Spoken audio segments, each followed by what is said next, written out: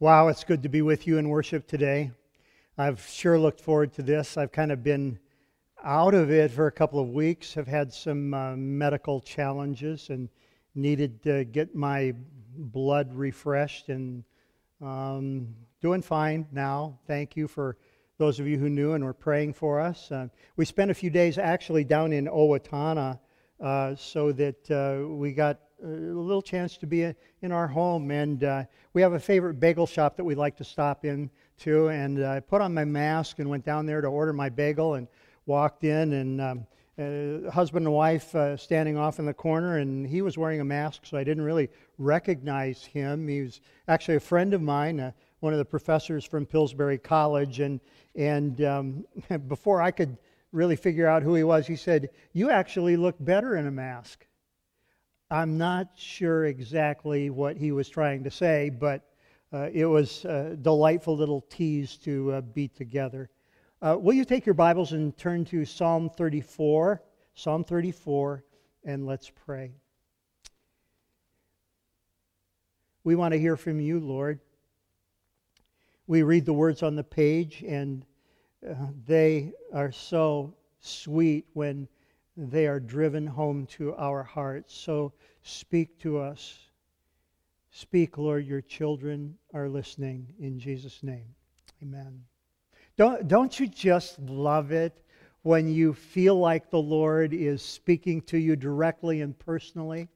Don't you just get excited when you pick up your Bible and you read and you know that God is driving something home that He really wants you to hear? That's one of the sweet ways that He actively loves us. So I have a new favorite psalm, because about 3 weeks ago I was doing my typical devotions, like every day reading a passage from the Psalms and then a passage from the New Testament and then one from the Old Testament. And Psalm 34 was there, and it seemed to set the theme for the whole of my devotions, that I am loved and favored and blessed by God. And I really needed that morning. And then that afternoon, in a few free moments at the office, I was listening to worship music on YouTube, and I ran across the Brooklyn Tabernacle Choir singing, guess what? Psalm 34. Wow! The same day, the same text. And I tell you, my soul just soared, and I have listened to that recording again and again and again. And then a few days later, an email came from the 6-4 Fellowship, Daniel Henderson's ministry, and it contained a worship-based prayer guide, and it was all around Psalm 34. And I said, Holy Spirit, are you trying to say something to me here? And without words, but yet in my own spirit, the Holy Spirit said, yep, Steve, you need this. And yes, I did. So today and next Sunday, we'll be in Psalm 34. And as you turn there, you will notice the attribution. It says, a psalm of David when he pretended to be insane before Abimelech, who drove him away and he left. Last Sunday, I so appreciated Pastor Brent's message on Psalm 56, another psalm David wrote after the same event. And Brent walked us with David from fear to trust. If you missed that, it's a great message. Check out last Sunday's video. And the story comes right out of 1 Samuel 21. David is running from King Saul, who wanted to kill him. And David escaped to Gath, a place Saul would never think to look. Why? Gath was a Philistine city, the enemies of Israel. More importantly, Gath was Goliath's hometown. Not a friendly place for the guy who had single-handedly killed the giant, the Philistines' champion. And I don't know if David was intentional about going there or whether he was chased there, but David was in a peck of trouble. And finding himself in a mess, he decided to act like he'd gone insane. Isn't that interesting? Little point of information here. Ancient people were often confused about mental illness. They were superstitious. And they wouldn't kill or harm those who were mentally ill because they wondered if the gods would speak through them. They were so unusual, but they really didn't want them around either. And Abimelech, that was his title. Abimelech means ancestor of kings. Achish was his formal name. When he heard that David had shown up, David, who had, as the saying went, killed 10,000 Philistines, Achish, instead of attacking him, which I'm sure he wanted to do, said, "Get him out of here. Get rid of him. I got enough crazy people in my kingdom." Here's what we know about the original story in 1 Samuel 21. Through this, God protected David, and he was driven away, and he found another place of refuge in the caves of Adullam, and God actually carefully guided his steps to safe places. And David, reflecting later on it all, writes last Sunday's text, Psalm 56, a song that was designed to be sung, and also Psalm 34, an acrostic psalm. Each verse is based on a letter of the Hebrew alphabet. That's why there's 22 verses here. And here's what so blessed me. David is not perfect in his walk with God, neither am I. But God favors him and cares for him and protects him because David seeks the Lord. And I can trust God to do the same for me as I trust Him and place my faith in Him. And you can too. So let's dig into the text this morning, and it falls quite naturally into 3 points. In verses 1 through 3, David is blessing God. He says, "I will bless the Lord at all times. His praise will continually be in my mouth." Did you know that you can bless God? We often think about God blessing us, but you can bring joy to God's heart. The NIV uses the word extol here. I will extol the Lord at all times. Most translations use the word bless. To bless God is to tell Him how wonderful you know He is. And that brings joy to God, gives God delight, gives Him joy in His heart. But David says, I'll do this at all times, not just in the good times.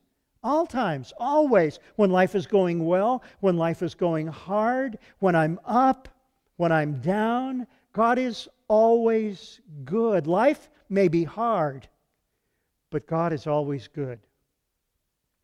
One of the commentators I enjoy said about this verse, "He who praises God at all times will at all times have things to praise God for."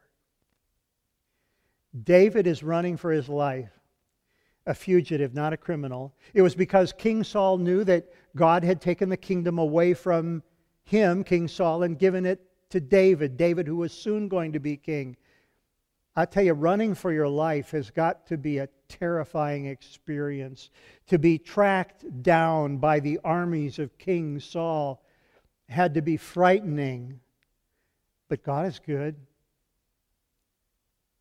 What brings you fear?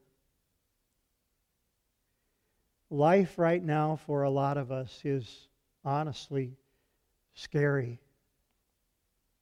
But God is good. Always good.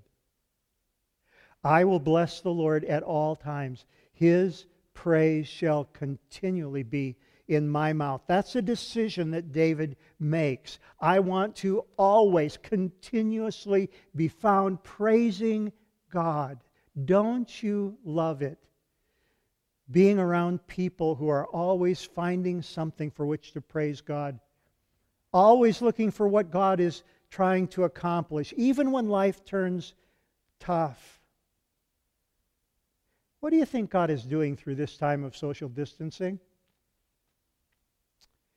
I'll tell you one thing, it makes my heart long to be with you again and to shake your hand and hug you close. And I'm going to appreciate worship together a whole lot more after we get through this social distancing, I want to come back to that thought later in the message. What's God have in mind? What's He trying to do through this frustrating experience that we have of pandemic and social distancing? He's got a plan. It's a good plan. My soul makes its boast in the Lord, verse 2. Let the afflicted hear and rejoice. It sure helps me when I'm struggling and a sister or brother comes along and in my affliction and in my worry and in my trouble reminds me that I'm a child of God, that God's working in my life. When I'm struggling, when I'm afraid, when I'm afflicted, that's the thing I need most to hear. That I'm a child of God, turns my focus away from my fears and brings me joy, rejoicing. And so he says, "Oh, magnify the Lord with me. Let us praise His name, exalt His name together." Verses 4 through 7 are about getting through times of hardship, going through troubles. And look at how best to get through those troubles. Comes right out of David's personal testimony. I sought the Lord, and He answered me and delivered me from all my fears. Thanks, Brent, for reminding us last Sunday that fear is a fact of our existence. Doesn't help us to deny it. In fact, denying it can cause us to do things and say things that kind of take us backwards spiritually and may even pull us into sin. But acknowledging, I'm afraid. David's strategy, and it's a good one, is to take his fear directly to God. I sought the Lord. Have you ever just said, God, I'm so afraid. But what I need more than I need a solution is to be close to You, because I know You'll comfort me, You'll help me. He delivered me, David says, from all the things I was afraid of. Oh, that's a wonderful place to be when dangers abound. Close to God. Those who look to Him are radiant. Their faces are never covered with shame. The RSV takes this as an admonition, kind of like David's recommendation. So look to Him and be radiant so your faces will never be ashamed. Oh, and doesn't this remind us of Jesus' word, Jesus' heart? Come to me. Come to me, all you who are weak and weary and burdened, and I will give you rest. My yoke is easy, and my burden is what? Light. Look to Him. He'll make the load light, and your face will be bright, radiant, not ashamed.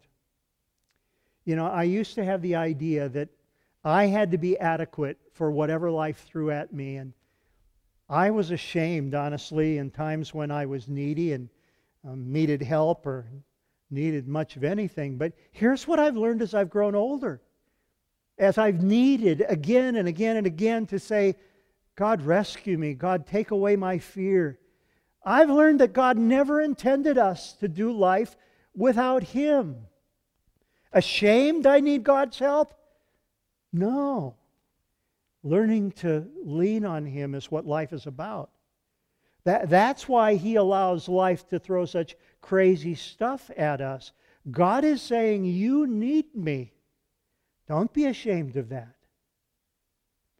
This poor man called, David writes, and the Lord heard him and saved him out of all of his troubles. The angel of the Lord encamps around those who fear Him, and He delivers them.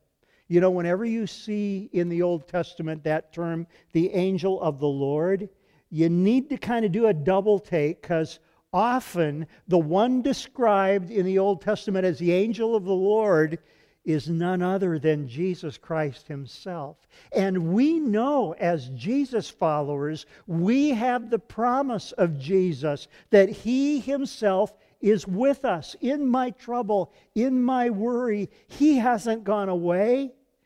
John 15:4, remain in me and I will remain in you. Colossians 1:27, this is the glorious mystery, Christ in you, the hope of glory. He's with me, He's inside of me, and He saves me, not just from my sins, but also troubles and fears.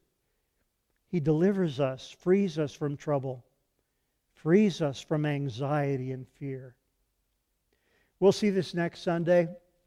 And because this anticipates verse 19 below. If you'll look at it in your Bible, one of my favorite spiritual heroes, a godly layman in my church in Owatonna, used to quote this verse to me very often. I'll tell you, he only had a 9th grade education, but Leo Coyer really knew how to walk with God. And this was a favorite verse for him. I actually love the English Standard Version. Many are the afflictions of the righteous, but the Lord delivers him out of them all. Isn't that an amazing promise?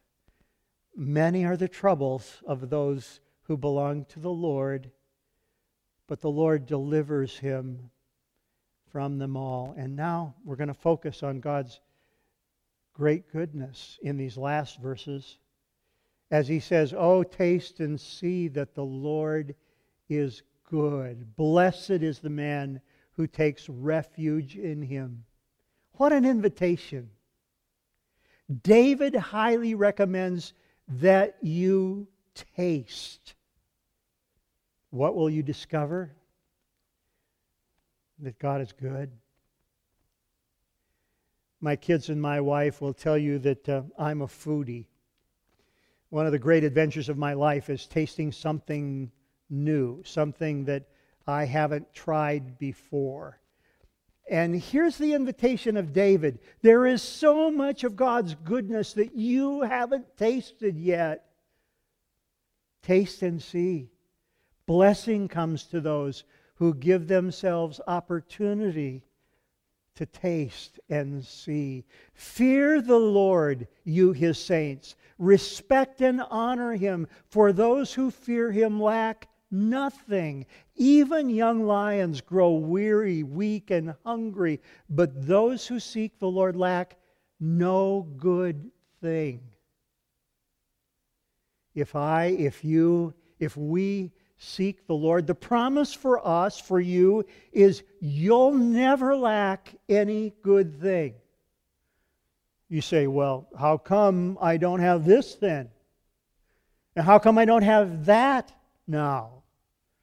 Well, evidently, it's not a good thing for you at this time. Why are we going through this pandemic? This social distancing?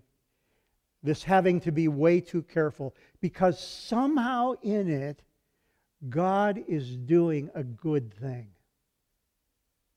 God is using this struggle to produce a good thing, actually a bunch of good things. So I asked our staff this week, in what ways could God be using this social distancing to deepen our walk with Him and to move His kingdom forward? Is it a pain? Sure it is. It won't last forever, but I guarantee, knowing God like I know God, He's doing good things. And here are some of the answers the Lakewood staff suggested about why God is allowing this pandemic and social distancing thing for now. Carrie Herath said, Dave and I are thrilled with this reset, slow down, or stop everything. I've seen more families playing in their yard and sitting on their decks than ever before. Families are reconnecting because they aren't running their kids to all sorts of things. Wouldn't it be the greatest thing ever for God to use the family to move His kingdom forward? He chose us to be together as a family. Good thought. Rita Arns said, this is realigning my priorities. The slower pace is giving me time to read the Scriptures without distraction. God could also be using this time to distress us. That can bring us to humility, to crush pride, to bring us into alignment with God's will. I have no doubt that God is in control, and at any time He could do many mighty things to show His glory so that the world will know that our God is God. Pastor Dave said, I think about it from a family perspective. Parents have been racing from sport to sport, activity to activity, and this has allowed family to be together and to learn how to do family again. This helps people gain perspective on what's important. I feel people are really missing being together, missing hugs, etc. I hope this leads to a new appreciation for being the church and gathering and worshiping together with a renewed passion. It's sure doing that for me. Kathy Cluthy says, I think this gives us all a small glimpse of what people in other third world countries experience daily, whether just from poverty or war or political strife, uncertainty about what will be available when they need it, fear for their safety, inability to plan for what life will be like a week from now, let alone a month from now, having circumstances change at the drop of a hat. It has forced us to live in the moment and to depend on and trust in God for provision in a way we probably haven't had to do before. Listen to me. This may be hard, but God has not abandoned us. He's not left us. He's doing a lot of wonderful things that we need to have happen. Trust Him. Take your fears and lay them down at His feet. Oh, taste and see that the Lord is good, even in times like these. A righteous man may have many troubles, but in the right time, after God has used them to bless us, then He will deliver us from our troubles. Let's pray. Thank you, Lord. We draw close to You. We need You. We need today to experience Your love and favor in a new way. And now as we come to communion, it reminds us that what You did on the cross gets applied to our lives today. It reminds us that You are still with us, that Your presence is real and good and glorious. Be present with us now in the bread and the wine. Show Your presence, manifest Yourself to us. As we take these symbols into our mouths, we remember how David said, oh, taste and see that the Lord is good. Amen. Go with God. Amen.